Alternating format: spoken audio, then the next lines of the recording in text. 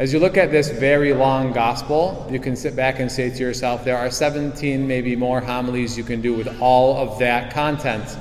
And I was sitting back this week and probably most of the priests wondering which parts to pick out. But I think there is a constant thread, and I want to point out that thread and tell us the bottom line and the end point of the homily now.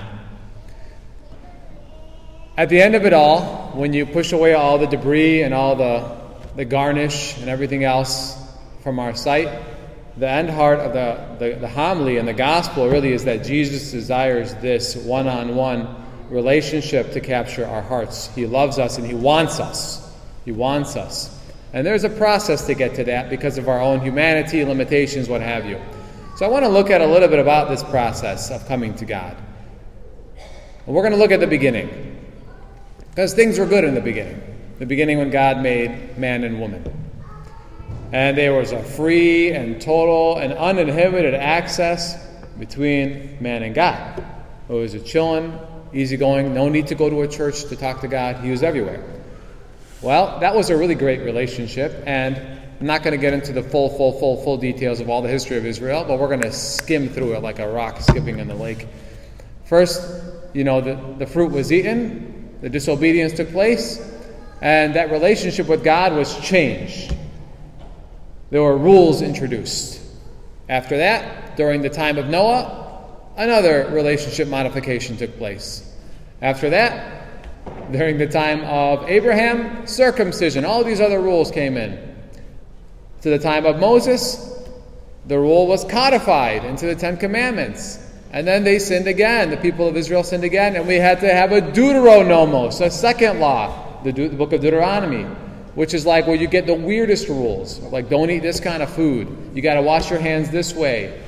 This, that, and the other ritualistic laws in extreme detail. So what happens when you have a relationship and there's a lot of rules? It's a bad relationship. If I have to tell my friend, for example, hey, I'm going to tell you something personal, but you can't tell anyone. If I have to say that, there's already an issue. Because I had to limit that type of friendship by this rule. There's already something imperfect going on there. For us, we want to have an uninhibited relationship with the Lord. I was talking recently with somebody about this, and I talked about the different stages of the spiritual life, and they said, I've never heard this before. And in my mind, I'm like, this is kind of basic stuff. And I told them that. And they said, well, I've never heard you talk about it. I've never heard a priest talk about it. So I said, good point. So I'm going to talk about it. In the tradition of the spirituality in the Eastern churches and the Western churches, it's a pretty simple agreement that there's 3 stages in the spiritual life.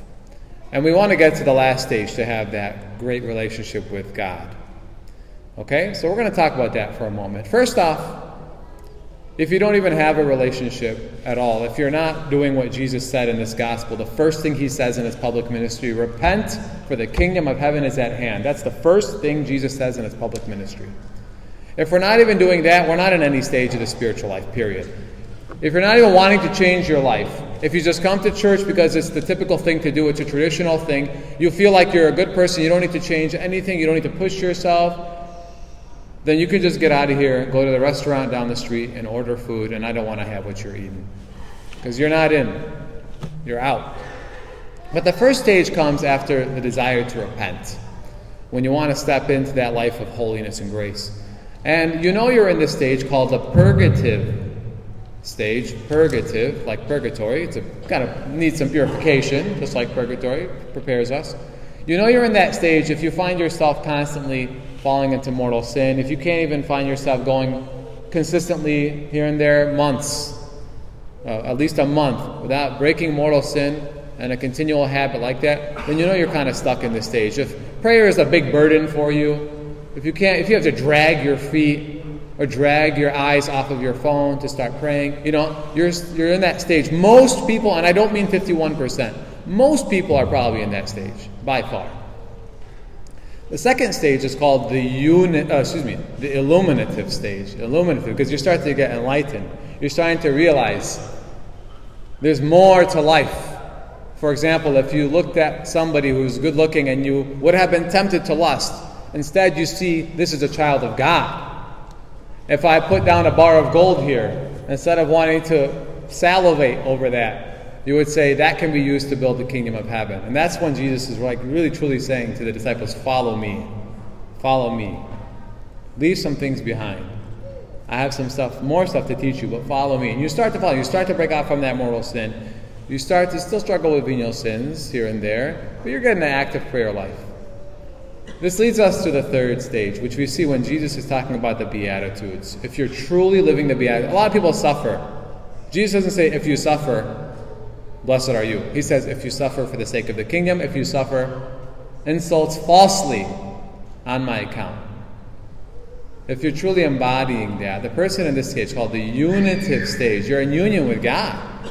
The very famous image is like when you take some iron, you put it in a fire, it's so heated, it has that red glow, it has the same qualities as fire, but it's still iron. In the same way, you are so encapsulated by God, you're still there, it's you, but people see Jesus. People see Jesus in you. These are the saints. Okay, these are the saints. They've achieved this. When they suffer unjustly and they're like, it's another Tuesday for them, they're okay with offering it to God. Just a little bit of information for you. Only the people in the third stage can enter heaven.